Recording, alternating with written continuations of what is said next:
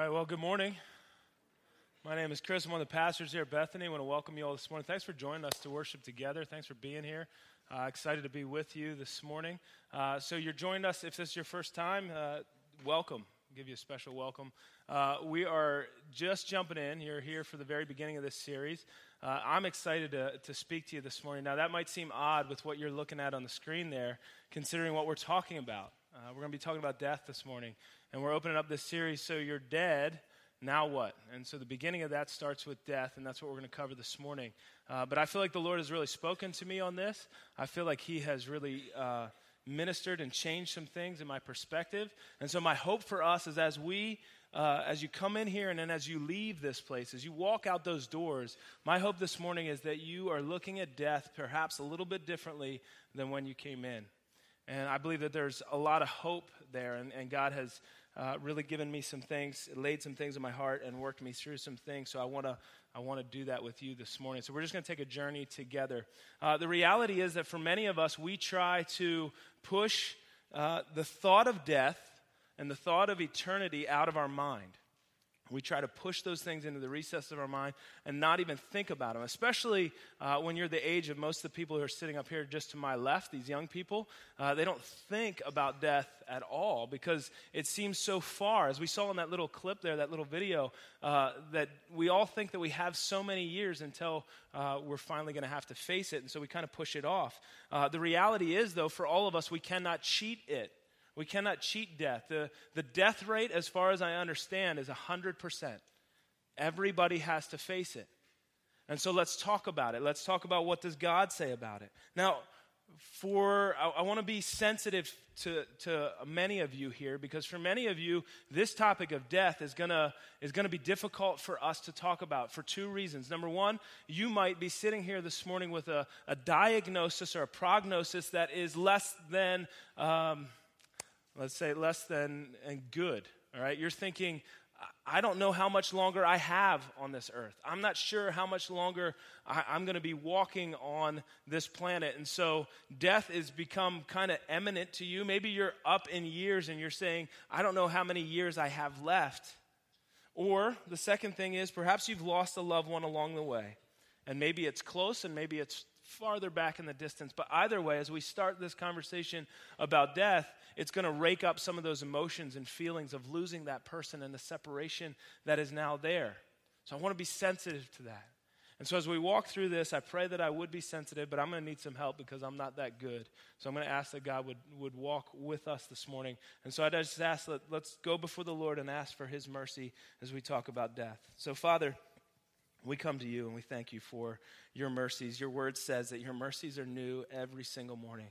So whether we're sitting here and we blew it last night, we blew it this morning, and we feel separated from you, we feel shame, we feel hurt, we feel darkness, Lord, you make all things new, and you are working in each one of us. I pray that this morning, as we talk about this thing, death, and having to face it, Lord, that you would give us a fresh perspective, a new perspective, your perspective on it.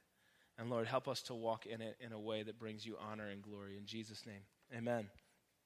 So as we start this conversation, you need to understand the foundation from where I'm coming from, my perspective, my view on death. I believe my view is the view that all Christians should have.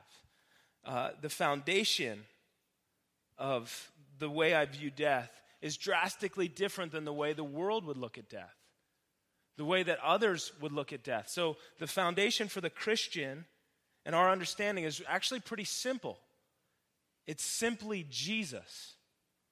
All right? The foundation, as I understand it, for how we view death and understand God's word is Jesus. Now, we've just come out of a season of Easter where we celebrate the resurrection. We celebrate the death, the burial, and the resurrection of Jesus Christ.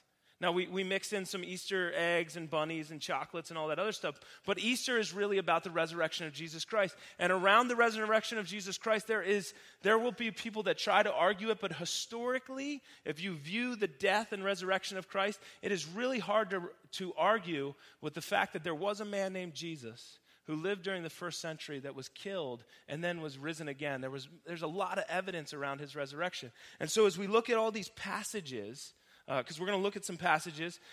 As we look at the Bible and we start digging into the Bible, it would be possible for you to be skeptical of if I talk about a guy named Enoch, who in Genesis chapter 5, the Word of God says that Enoch walked with God and then was no more. He disappeared.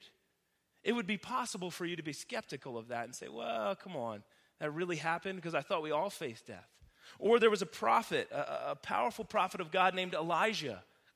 And he, upon his death, he didn't actually face death because there was a chariot of fire that came down and picked him up and took him into heaven as his follower, Elisha, stood there and watched. Now, I'm still looking for that bus station because for me, that's the way I want to go out.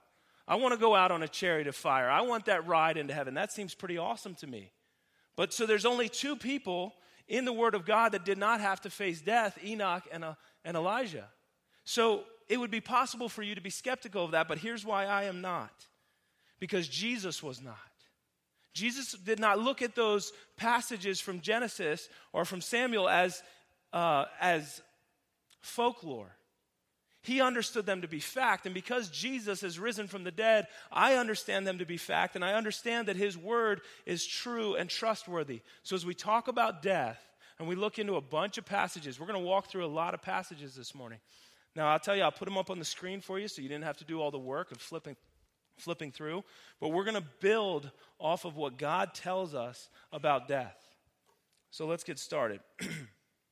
Why even talk about death? Should we even discuss it? Well, the first passage that comes to mind is Hebrews chapter 9, verse 27 through 28.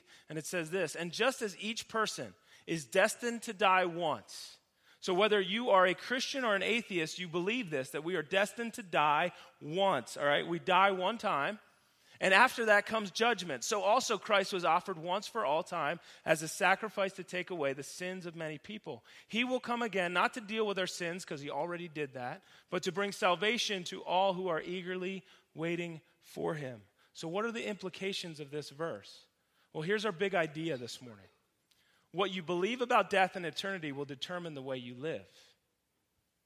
What you believe about death and eternity will determine the way you live your life. And I'll give you a couple of examples. The first one comes out of Matthew chapter 12.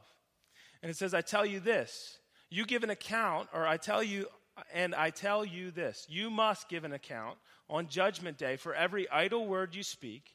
The words you say will either acquit you or condemn you. Those are the words of Jesus.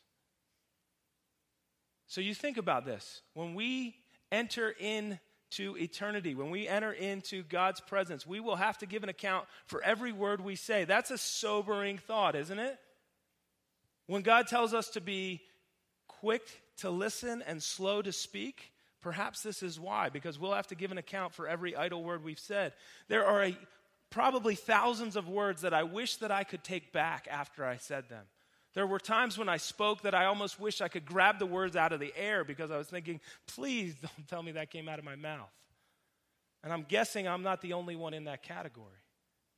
It goes on, Hebrews chapter 4, verse 13. Nothing in all of creation is hidden from God's sight. I would just stop here for a second. If you are currently fighting or battling an addiction that you think you can hide from people, or that there's something going on in your life, like an affair or something like that, let me just tell you that there are no secrets, all right? God's word tells us that nothing is hidden in all of creation. You're not getting away with it.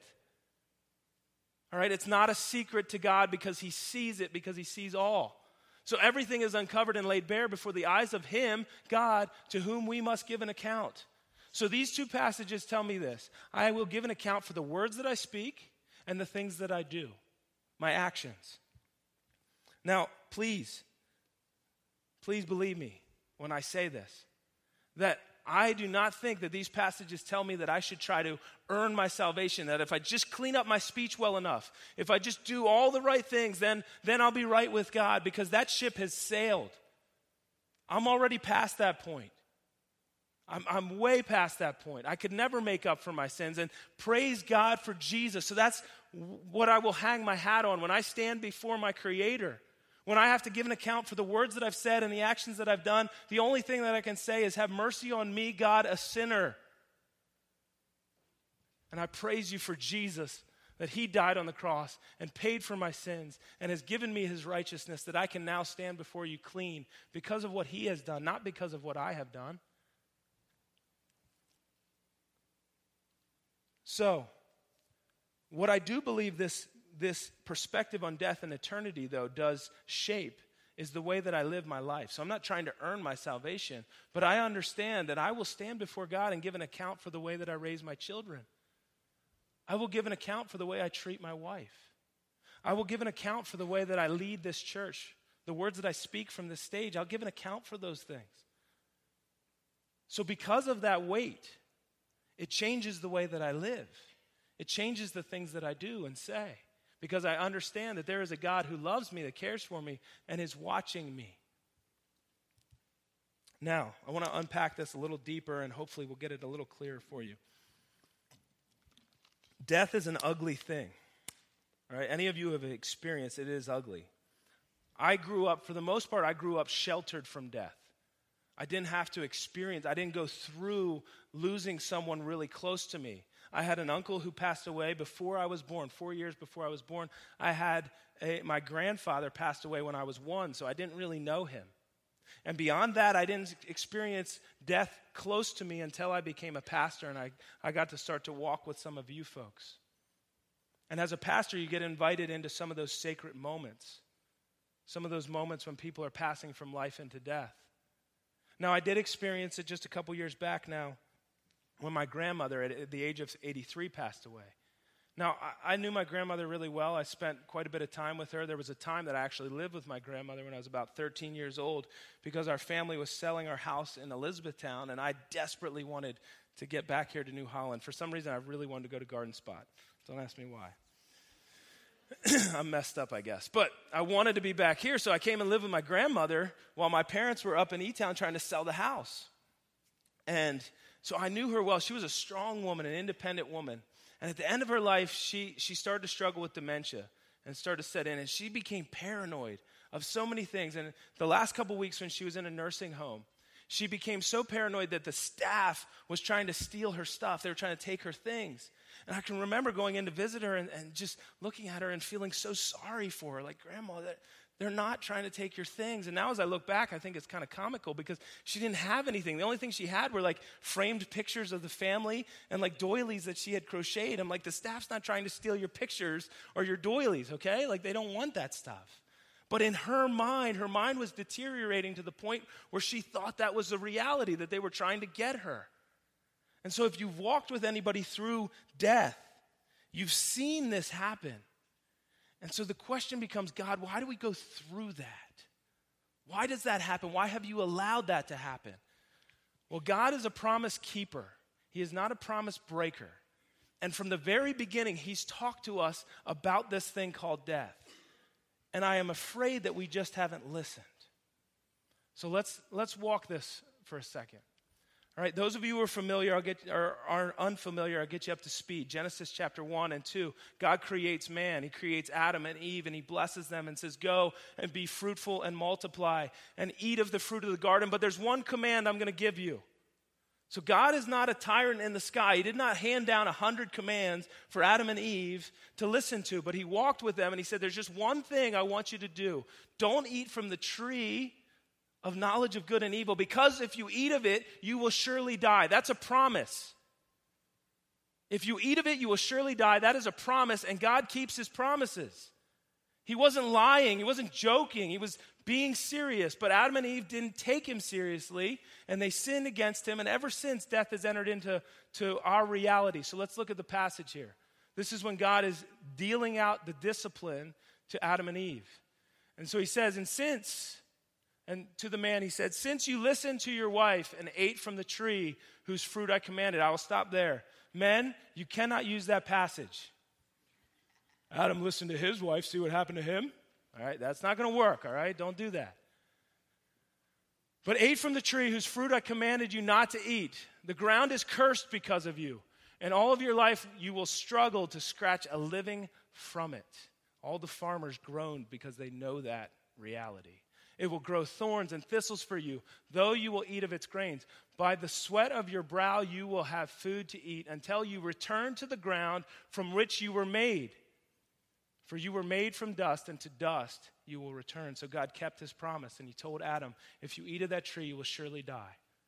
And so Adam sins, and death and heartache enter the picture. Before this, there was a perfect peace. What was the word? The Hebrew word was called shalom. All right, there was this perfect peace, but after this comes death and heartache and destruction. And the Bible builds this consistently throughout the Word of God that we're reminded of this. Ezekiel chapter 18, verse 4, for all people are mine to judge, says God, both parents and children alike, and this is my rule. The person who sins is the one who will die. The person who sins is the one who will die. Again, a link between sin and death. We'll keep going. Romans chapter 5, this is Paul writing about Adam and Eve. When Adam sinned, sin entered the world. Adam's sin brought what? Death. So death spread to everyone, for everyone has sinned. So all of us have sinned. And so therefore death will impact all of us. This famous verse that many of us could quote, for the wages of sin is death. The reward for our sin is death. But it doesn't stop there. But the free gift of God is eternal life through Jesus Christ, our Lord. Amen. So salvation comes through knowing Jesus Christ. But the wages of sin is death. Excuse me. So why do we have to face death? It's because of sin. That's it. God kept his promise. Sin entered the world. And therefore we have to face death because of it. Now, if this is where I were to stop, this message would be really depressing.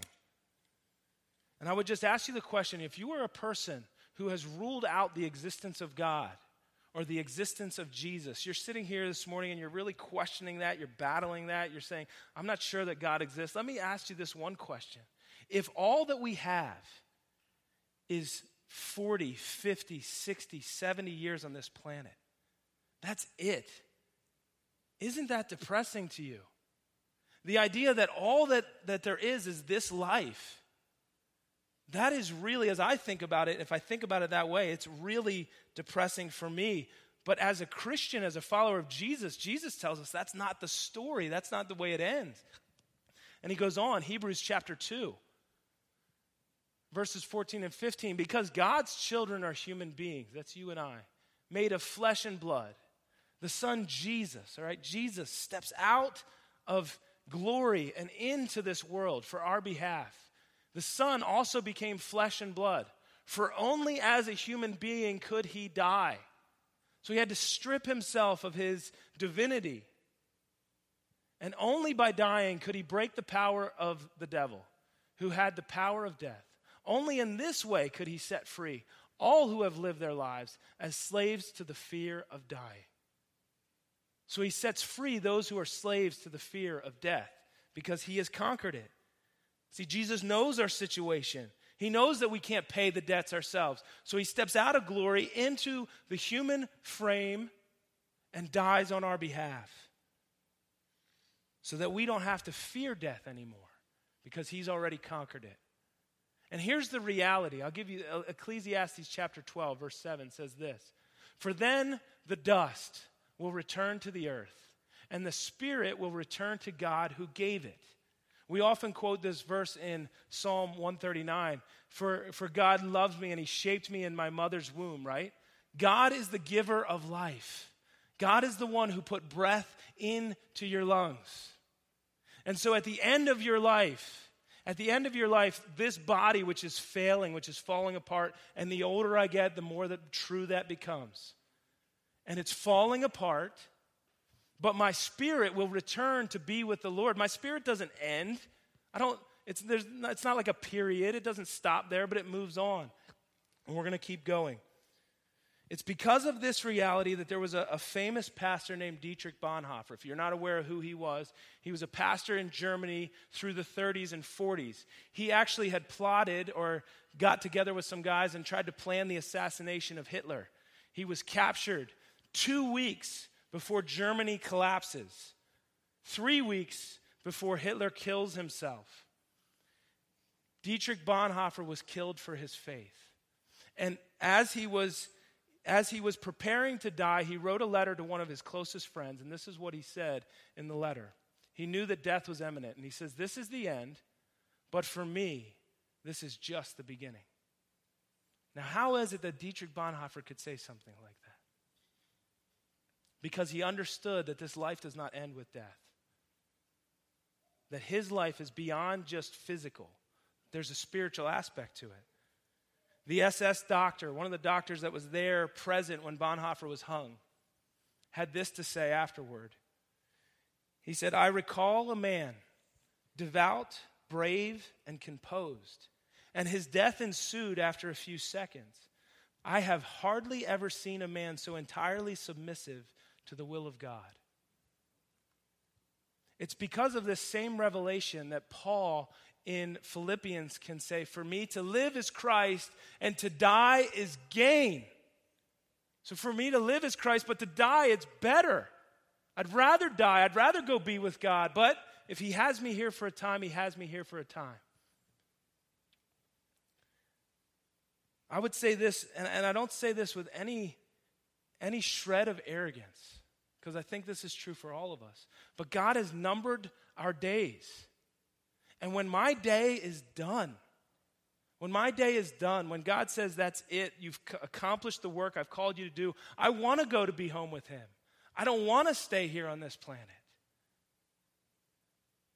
And you might look at me and you might say, "But Chris, what about your wife? What about your kids? What if your life ends today or tomorrow?" And what I understand is that God doesn't need me. He doesn't need me to raise my kids. He doesn't need me to love my wife unless that's what he's calling me to do right now. That's part of the work that I have. That's part of my work for his kingdom, is to love my wife, care for my kids. But when that time is up, when he says that's it, then there's no work for me to do here anymore. And to die is gain. It's better to be with him than it is to be here.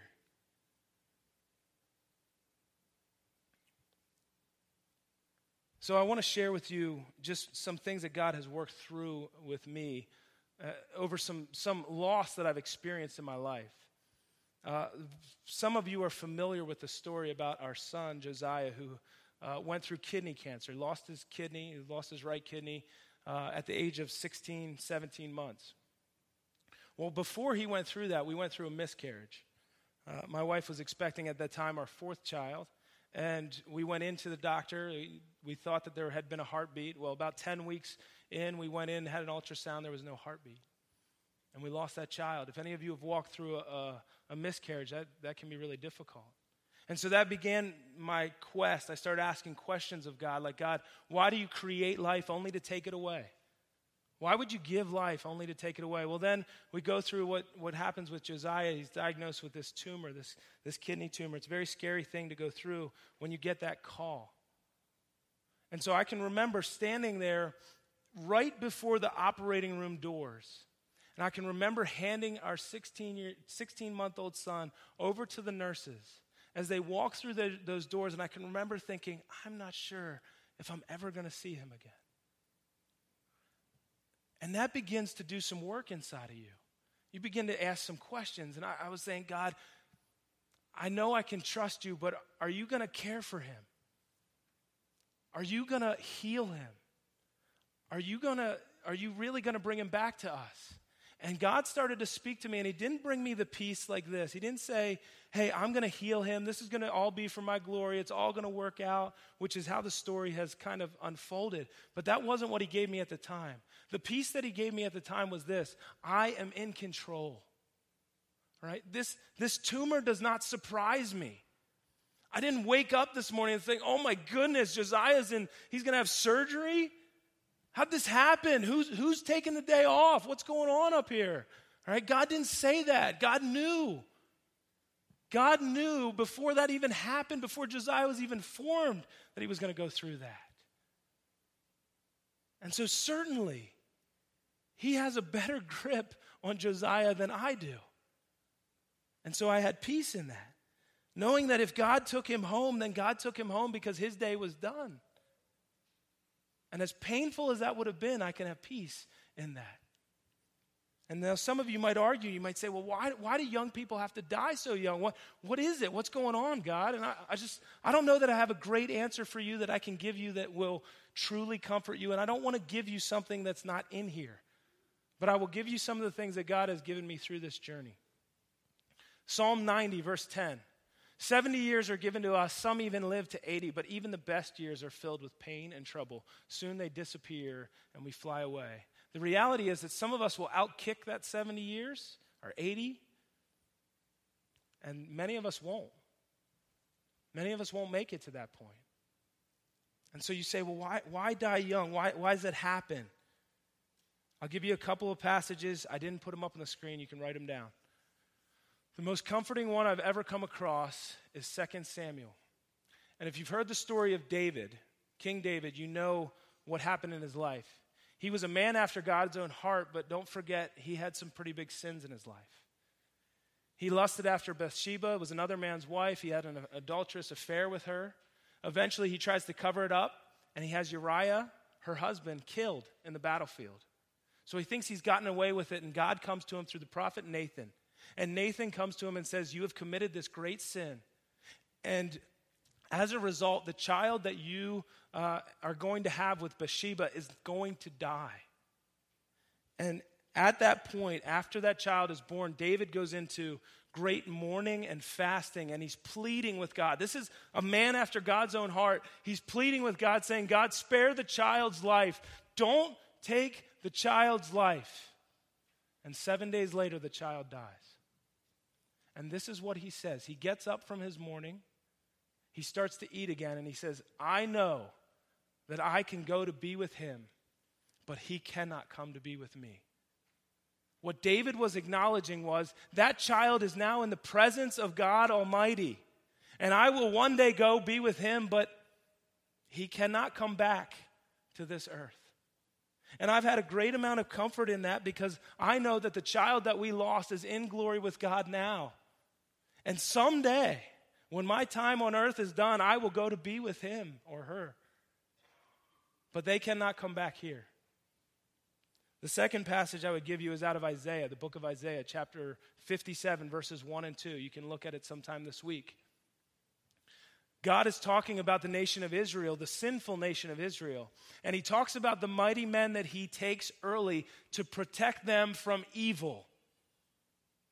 He takes them early to protect them from evil. Think about this for a second. When you think about the loss of a young person, is it possible, and I'm just asking the question, is it possible that there was some great evil that God was protecting them from by drawing them home? By calling them to himself? Because that's what he says he does in the nation of Israel. In Isaiah chapter 57.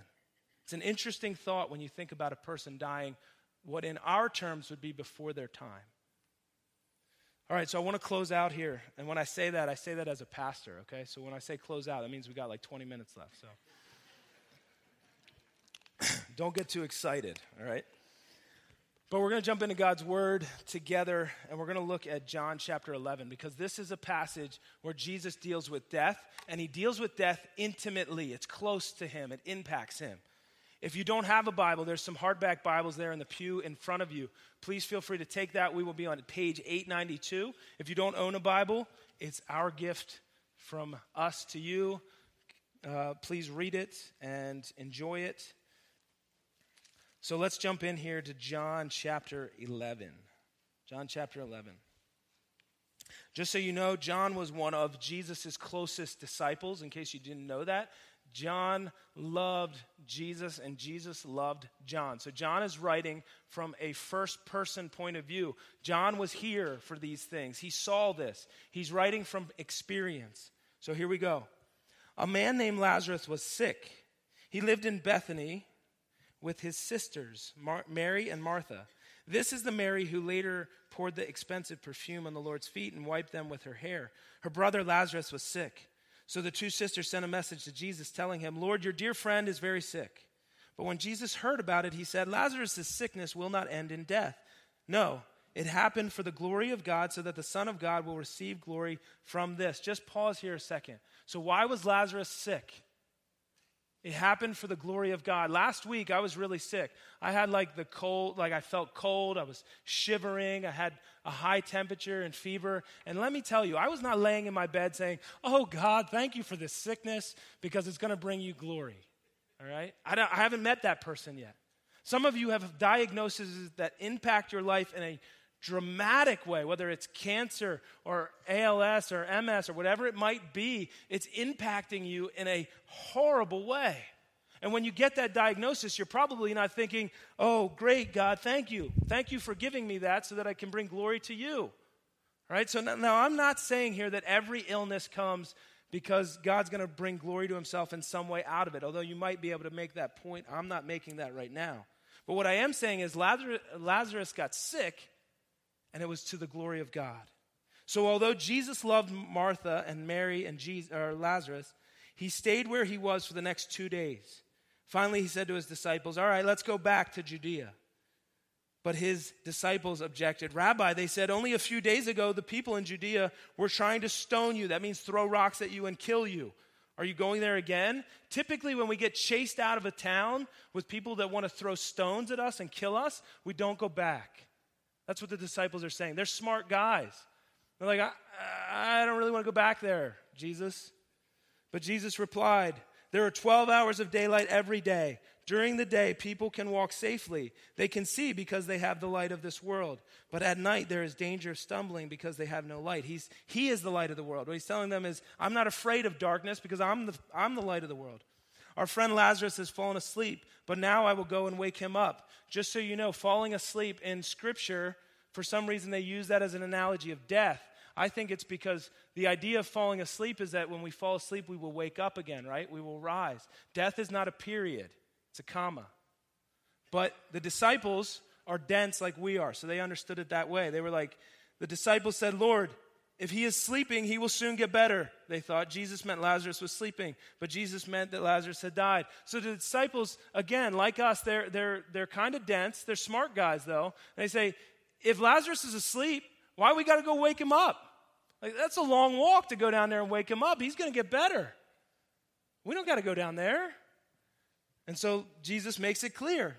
So verse 14, he told them plainly, Lazarus is dead. And for your sakes, I'm glad I wasn't there, for now you will really believe. Come, let's go see him. So in other words, all the miracles I've done to this point, all the healings I've done to this point, and you're still questioning who I am. So let me raise somebody up from the dead, and let's see if that takes. So Thomas, nicknamed the twin, said to his fellow disciples, let's go too and die with Jesus. And this is when Jesus goes, oh my goodness. Jesus has no intention of going to die. Neither does Thomas, honestly. But Jesus is going to raise Lazarus from the dead. So verse 17, when Jesus arrived at Bethany, he was told that Lazarus had already been in the grave for 4 days.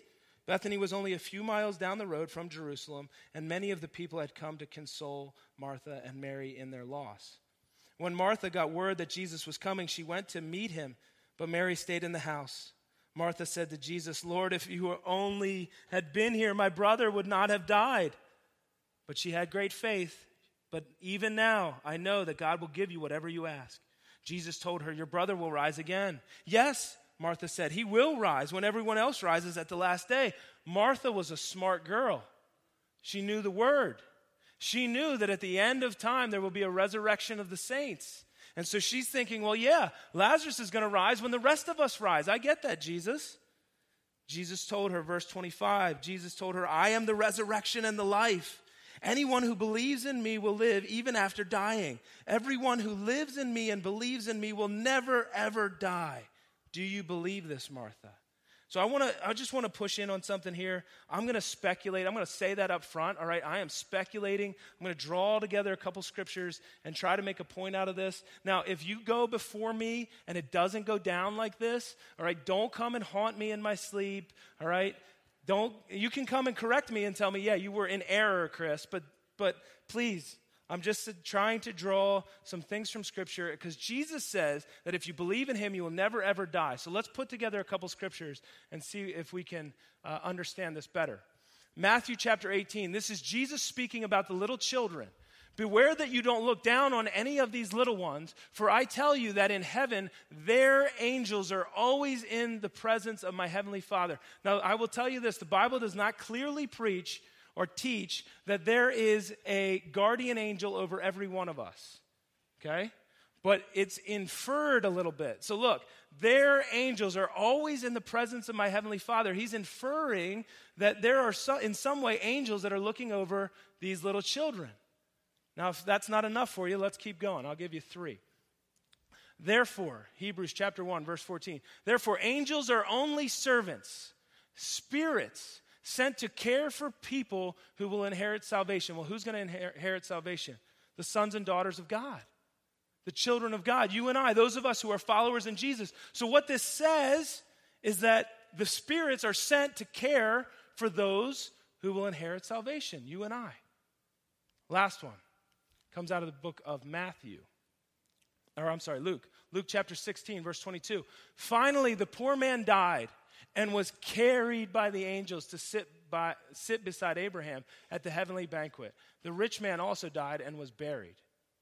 Right? So the poor man dies, the angels come and carry him or usher him into where Abraham is, which is in heaven. So here's what I'm inferring. All right, and maybe it's possible that it goes down this way. If you talk to people who work in hospice or work in a hospital, and they see somebody pass from from life to death, and go from this world into the next, I've heard this said time and time again. Witnesses have seen this, that there is some kind of just overwhelming peace that comes over that person as they pass their last breath. And is it possible that at that moment, the angels that are watching over us come down and they usher us into glory? They say, it's time to go. Your time is done. Let me show you what eternity is all about. And so we leave this life and go into the next one. I'll give you one more passage that might help concrete this for you. Romans chapter 8, verse 38. And I am convinced, Paul talking, I'm convinced that nothing can ever separate us from God's love. Neither death nor life, neither angels nor demons, neither our fears for today nor our worries about tomorrow, not even the powers of hell can separate us from God's love. So death cannot separate us from God's love. Randy Alcorn, who wrote a book about heaven, says it this way. Not only will death not separate us from Christ, it will actually usher us into his presence. So do you see how the perspective on death starts to change? Like, wait a second, we get so uptight about death and we're so concerned about it and so fearful of it, but if death is actually the gateway from this life into eternity, it doesn't look nearly as bad. Because suddenly, death is the avenue with which we take to be into the presence of God. Paul tells us to be absent from the body is to be present with the Lord. So, let's jump back into John chapter 11. We need to finish up here. So Martha answers her, "Yes, Lord," she told him, verse 27. "I have always believed that you are the Messiah, the Son of God, the one who has come into the world from God." Then she returned to Mary, and she called Mary aside from the mourners and told her, "The teacher is here, and he wants to see you." So Mary immediately went to him. Jesus had stayed outside the village at the place where Martha met him. When the people who were at the house consoling Mary saw her leave so hastily, they assumed she was going to Lazarus' grave to weep, so they followed her there. When Mary arrived and saw Jesus, she fell at his feet and said, "Lord, if only you had been here, my brother would not have died." When Jesus saw her weeping and saw the other people wailing with her, a deep anger welled up within him, and he was deeply troubled. Why is he angry? Who's he angry with? He's not angry at Martha. He's not angry at Mary. What I believe is happening here is Jesus is really angry at the fact that death and brokenness has entered into our world. And he's experiencing it. He's there. He's seeing it. He's seeing the brokenness. He's feeling the brokenness that Mary and Martha have at the loss of their brother. And he's angry about it. Verse 34, "Where have you put him?" he asked them. And they told him, "Lord, come and see." Then Jesus wept. And guys, this is not like the man cry where you're like, "Oh, I had something in my eye." No, this is weeping. Like Jesus is weeping bitterly. This is the Son of God. This is the one who created the heavens and the earth, and he is weeping over death, which tells me that as we experience loss, we too should weep over death. It's okay. With all I'm saying about heaven, it is absolutely the appropriate thing to do, to weep and mourn over the brokenness that is in our world. So Jesus weeps. Verse 36, the people who are standing nearby, they saw him. See how much he loved him? But some said, this man healed a blind man. Couldn't he have kept Lazarus from dying? So in other words, where are you at, Jesus? If you love Lazarus so much, why didn't you show up? Jesus was still angry as he arrived. So this isn't meek and mild Jesus. This is Jesus angry. And he arrives at the tomb, a cave with a stone rolled across its entrance. Roll the stone aside, Jesus told them. But Martha, the dead man's sister, protested, Lord, he has been dead for 4 days. The smell will be terrible. Let me just ask this. If you start a sentence with Lord and then interject something that you think he doesn't know, that's probably a bad way to put a sentence together. Okay? Jesus knew. Jesus had an understanding that Lazarus had been there for 4 days. But she's thinking, it's going to smell terrible. So verse 40, Jesus responded, didn't I tell you that you would see God's glory if you believed? So they rolled the stone aside, and then Jesus looked up to heaven and said, Father, thank you for hearing me. You always hear me, but I said it out loud for the sake of all these people standing here, so that they will believe you sent me. Then Jesus shouted, Lazarus, come out. And the dead man came out, his hands and feet bound in grave clothes, his feet wrapped in a headcloth. And Jesus told them, unwrap him and let him go. Jesus has the victory over death. Jesus is the resurrection and the life. If you have placed your faith in Jesus, then the fear of death should escape from you because Jesus has beaten it. He's conquered it. There's victory. And when you have that perspective, when you understand it that way, you can say things and view life differently. I want to read for you just a short segment from a sermon that Dietrich Bonhoeffer preached in the 1930s. It's very short, but it's very, very profound, so try to stay with me. No one has yet believed in God and the kingdom of God. No one has yet heard about the realm of the resurrected and not been homesick from that hour, waiting and looking forward joyfully to being released from bodily existence. So whether we are young or old, it makes no difference. What are 20 or 30 or 50 years in the sight of God? And which of us knows how near he or she may already be to the goal? That life only really begins when it ends here on earth. That all that is here is only like a prologue before the curtain goes up. That is for young and old alike to think about. Why are we so afraid when we think about death? Death is only dreadful for those who live in dread and fear of it. Death is not wild and terrible, if only we can be still and hold fast to God's word. Death is not bitter, if we have not become bitter ourselves. Death is grace.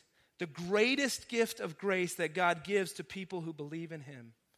Death is mild, death is sweet and gentle. It beckons us to,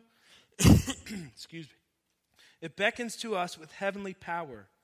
If only we realize that it is the gateway to our homeland, the tabernacle of joy, the everlasting kingdom of peace. How do we know that death is so dreadful? Who knows whether in our human fear and anguish we are only shivering and shuddering at the most glorious, heavenly, blessed event in the world. Death is hell and night and cold if it is not transformed by our faith. But that is just what is so marvelous, that we can transform death.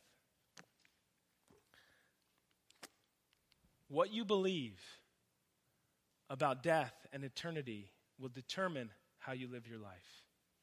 Jesus is the resurrection and the life.